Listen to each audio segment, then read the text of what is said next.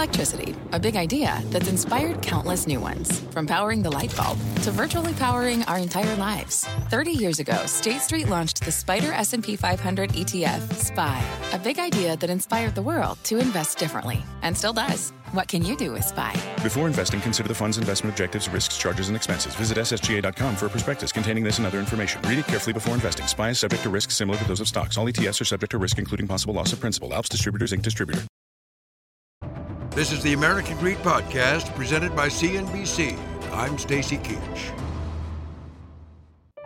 In this episode of American Greed, John Rogers is amassing one of the biggest and most impressive photo archive collections in the world. These archives are extremely rare, they're extremely valuable, and we're able to obtain priceless images, and that's what we do. But the business he claims is worth $32 million is rooted in fraud. With John Rogers, you can't believe anything he says, and you can't believe what he shows you either. Nothing, because most of it was bogus. Investors are duped into sending him millions of dollars based on counterfeit pieces of sports memorabilia. Could be card collections, could be trophies, could be signed baseball bats. It could be anything, but what it adds up to is stacks and stacks of cash. American Greed has an exclusive prison interview with John Rogers. I mean, I could have sold kilos of cocaine, I would have made less money.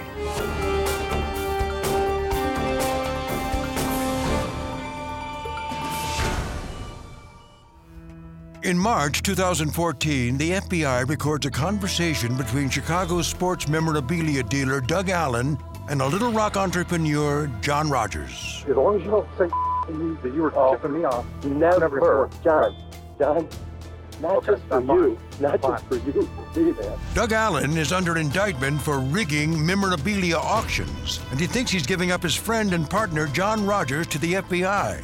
But on this day, Rogers is the one wearing the wire. Doug did something unforgivable to me. John Rogers speaks to American Greed from prison in Arkansas.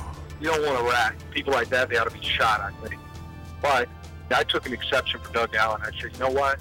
This scumbag deserves to pay for this. I wired up against Doug, and I made sure that son of a bitch got a sentence doubled, and I don't regret it. And anybody that has a problem with it wants to call me a rat can kiss my ass. John Rogers did not expect his career to end up this way. In the last 15 months, we have purchased 32 million original prints and negatives. We've purchased the archives of, just a few to mention, Detroit News, Detroit Free Press, Chicago Daily News, Chicago Sun-Times. We'd like to buy every newspaper in the country, is our goal. Well, John, for us, kind of came out of nowhere. George Walden reports for the magazine Arkansas Business and covers the improbable rise of John Rogers from a kid collecting baseball cards to a titan of business. Like a lot of boys did growing up, you buy a pack of baseball cards and get a stick of gum and collect the cards. He just stayed with it and started trading and wheeling and dealing. And I think he started eventually getting into memorabilia. Over the years, Rogers brings in millions of dollars trading collectibles as the industry explodes. But that's only the beginning. Rogers is focused on creating the largest photo archive in the world. Brian Brusokas is an FBI special agent in the Chicago field office. He was one of the first people to realize the value in original photos. These archives are extremely rare, they're extremely valuable, and we're able to obtain priceless images, and that's what we do. John Rogers goes across the country pursuing old photo archives from some of the biggest newspapers in the world, offering to turn celluloid collecting dust into digital images that can print cash. His idea was, these are undervalued assets, and the newspapers were, looking, what do we do with all these photos? We got these tons and tons of photos, but we're not making any money with them. And at some point it clicked with him that, hey, why don't I work out a deal to where I'll take your collection on and digitize it, put metadata on it, make a searchable, digitized library for you. And so he was going out and sort of rescuing these historic treasures is how he pitched it to a lot of people. So his plan was to amass the largest private photo collection and then use it as a revenue stream in the future by licensing these photos, making them available to the different newspapers, sharing the digital images with them. He would sell the originals, he would maintain digital images as well, and they would share in the future revenue from the digital rights on each one of those photos that was sold. Saving America's photographic history, which we did. Newspapers were hemorrhaging cash in 08 and 09. They were throwing their archives away. They were throwing negatives away. And we digitized some of the nation's largest archives, and we did them perfectly. Rogers finds that there's money to be made in some of the most famous and iconic private collections as well. Yes. This is my grandfather with Jeff Heath and Bob Feller. And this picture is one of my favorites of him. He looks so handsome, and he's in his suit. In 1929, Debbie Miller's grandfather, George Brace, began taking photos at Chicago's Wrigley Field and Comiskey Park, and he would continue to do so for more than 60 years. He loved baseball. It was his whole life. I mean, everything was baseball. Over the years, Brace amasses one of the most remarkable baseball photo collections in the world. It's Ernie Banks' first day as a ball player at Wrigley Field. It's just one of many incredible moments in baseball history that Brace managed to capture. As Brace enters his 80s, his eyesight begins to fail, and he retires in 1994 after producing approximately 1.2 million images. He hands over his collection to his daughter Mary, and with her niece Debbie, they run the business of selling off prints to interested parties. One interested party is John Rogers. Around 2005, he started ordering photos. He would call up and say, well, I need everything you have on Ernie Banks. So he would call and he would talk to my aunt. I can't believe this, amassed collection. And, it's so nice that you have this to preserve baseball. And he had such a love of baseball, he would say. But preserving these images is getting increasingly difficult for Brace's family. They start to disintegrate. So that's kind of what was happening near the end here. There's some of them were 75, 100 years old. In the digital age, Miller and her Aunt Mary decide to try to preserve the collection by digitizing the photos themselves. They quickly learn that it's a Herculean task. There were 57 file drawers, 3 feet deep, and they had 2 rows to each file cabinet. We went through 4 drawers out of 57. It took us 3 years, and we saw what a big task this was going to end up to be. John Rogers has a solution. He offers $1,350,000 for the collection.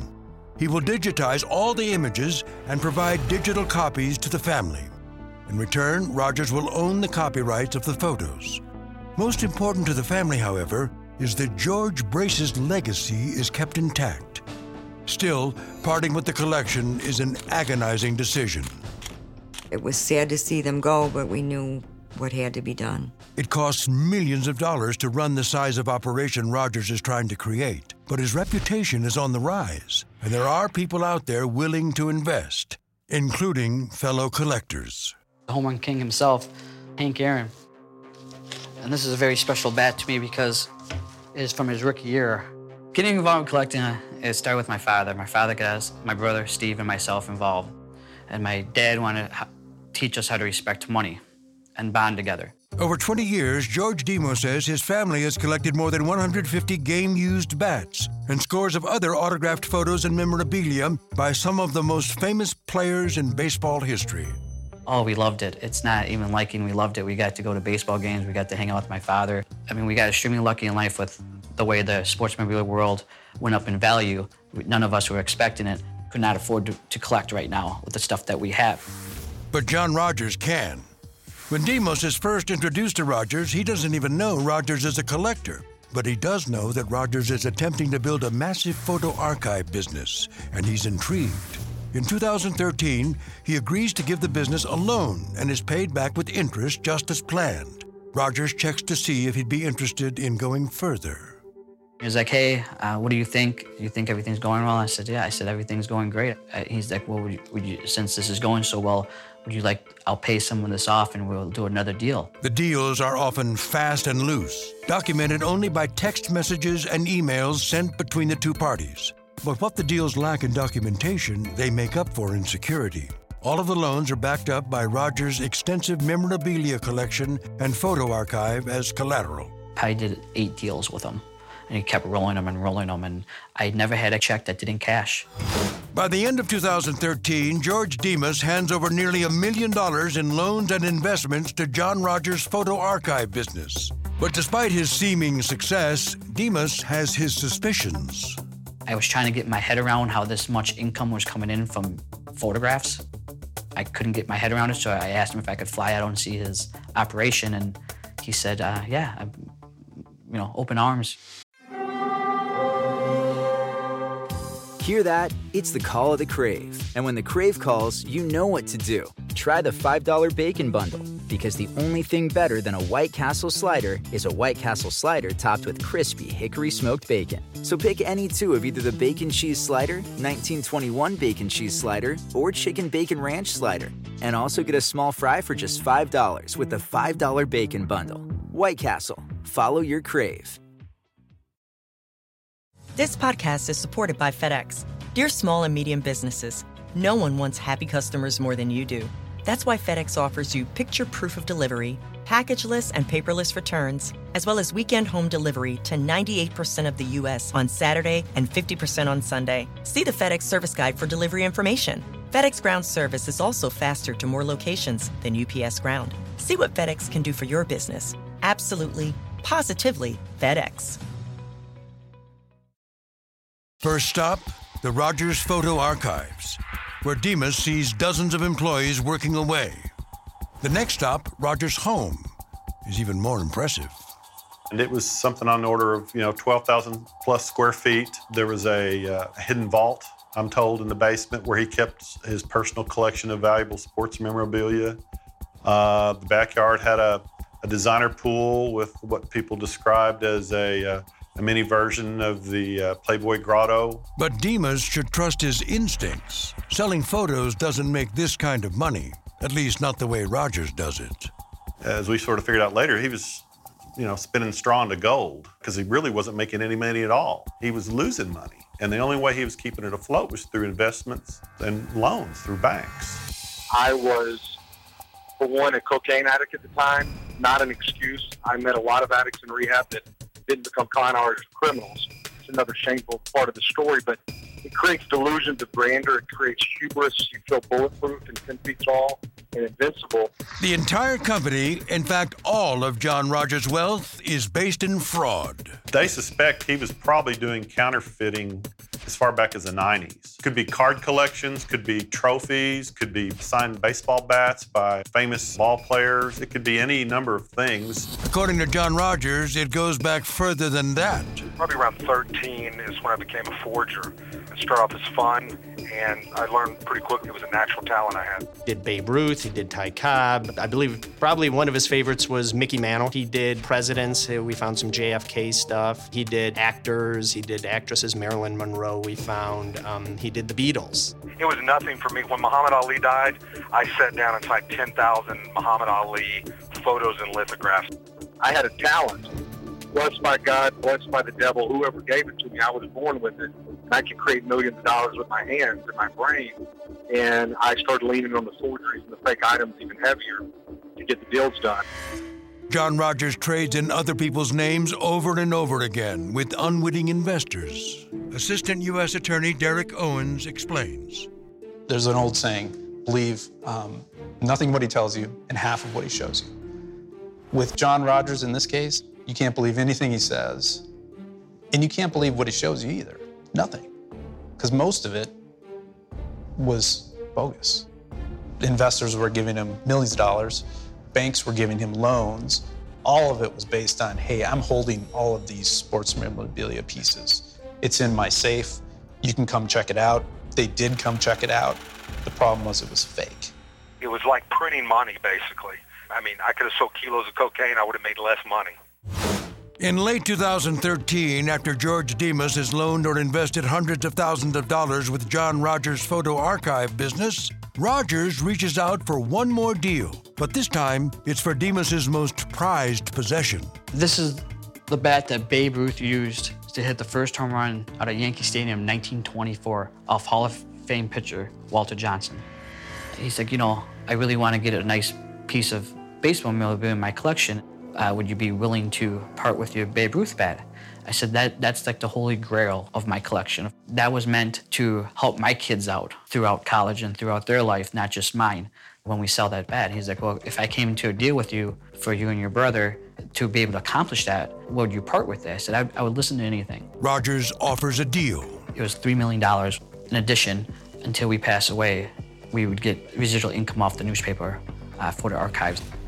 Rogers is supposed to hold on to the prized baseball bat until his loan to Demas is paid off.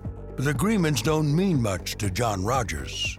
He gives me a phone call and says, hey, I got a really big offer on this bat and I would like to sell it. It would help me out. It's like, you can't sell it and I get my money back. But Rogers needs the cash to keep the business afloat. So he arranges to sell the bat without Demas's knowledge for much less than the millions it's actually worth. Not too many people can write a check for $750,000, and he needed the money like yesterday, so obviously the heat was coming on and he had to know about it. The heat is on. The Department of Justice has had Rogers under investigation for a few years now, and in 2014 they have what they need to move forward, including a cooperating witness. One of the turning points was an individual named Doug Allen, who came to the FBI after being charged in his own fraud case and said, John Rogers is committing fraud. Doug Allen agreed to cooperate with the government and the FBI in their investigation. Doug Allen is under indictment for his time at Mastro Auctions, a Chicago-based sports memorabilia auction house previously featured on American Greed. As a partner in the company, he is accused by the government of artificially raising prices of products placed in auction. As a sports memorabilia enthusiast, he knows John Rogers well. Reluctantly, he agreed to cooperate. And as he began doing this, I personally was having some feelings like maybe he wasn't fully on board with Team America. While telling the FBI that he's doing what he can to corral John Rogers, Allen is actually alerting Rogers about the FBI's investigation. Doug Allen was the one who tipped John off that the FBI was getting ready to raid his office. Then John turned the tables and told the FBI that, hey, by the way, Doug Allen told me you guys were going to be raiding my office. And at that point, I guess it was every criminal for themselves, and John turned it on him. With no honor among thieves, Rogers calls FBI agent Brian Boussoukas out of the blue and rats out Doug Allen for giving him the heads up. I just remember the first words, Brian, this is John Rogers here.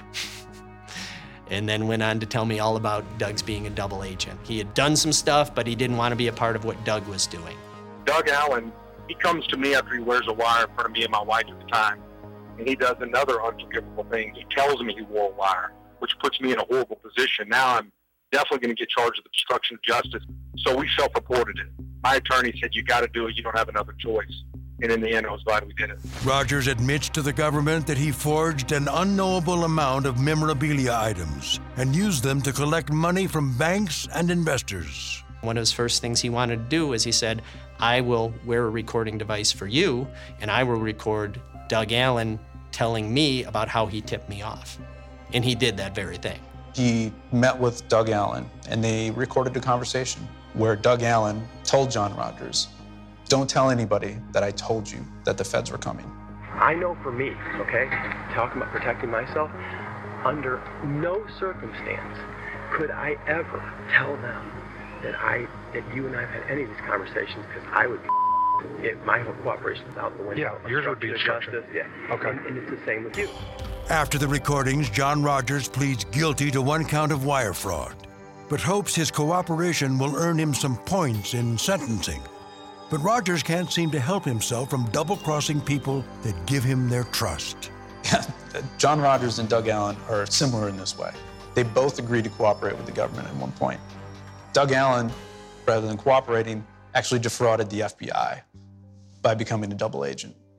John Rogers just kept defrauding new victims. So that was John. For every 1 step forward, it was 2 steps back. He went back to all the basics. He would continue to forged items, bats, balls, gloves, that sort of thing, because it doesn't take much. The skill in a Sharpie, that's all you need. When the FBI discovered his new fraudulent activity, all of his cooperation went down the drain.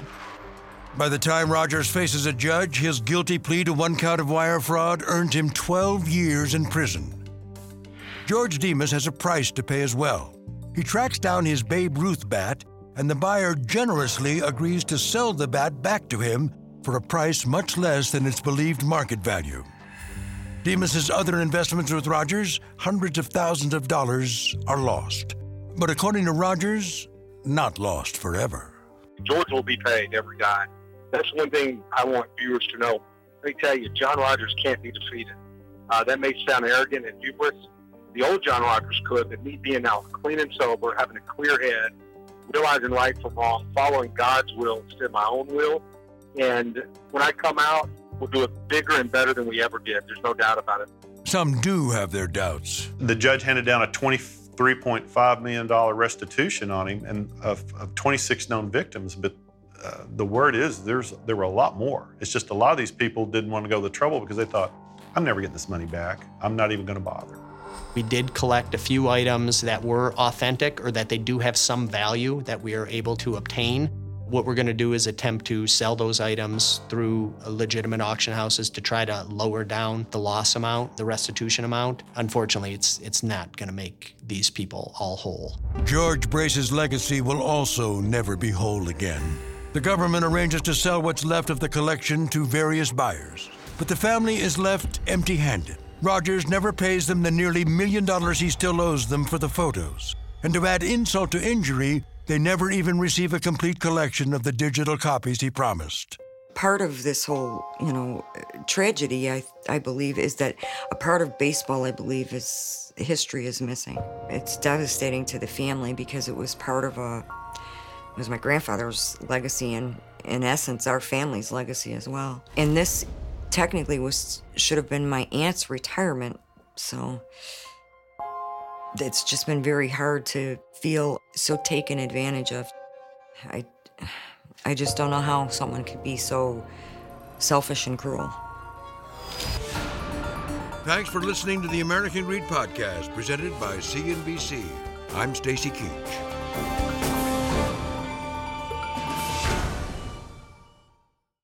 This podcast is supported by FedEx. Dear small and medium businesses, no one wants happy customers more than you do. So you need a business partner just like you. Like FedEx, who understands your passion for serving your customers because they have the same commitment towards you. That's why FedEx offers you picture proof of delivery, packageless and paperless returns, as well as weekend home delivery to 98% of the U.S. on Saturday and 50% on Sunday. See the FedEx service guide for delivery information. What's more, FedEx Ground is faster to more locations than UPS Ground.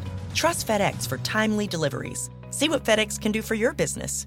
Absolutely, positively FedEx.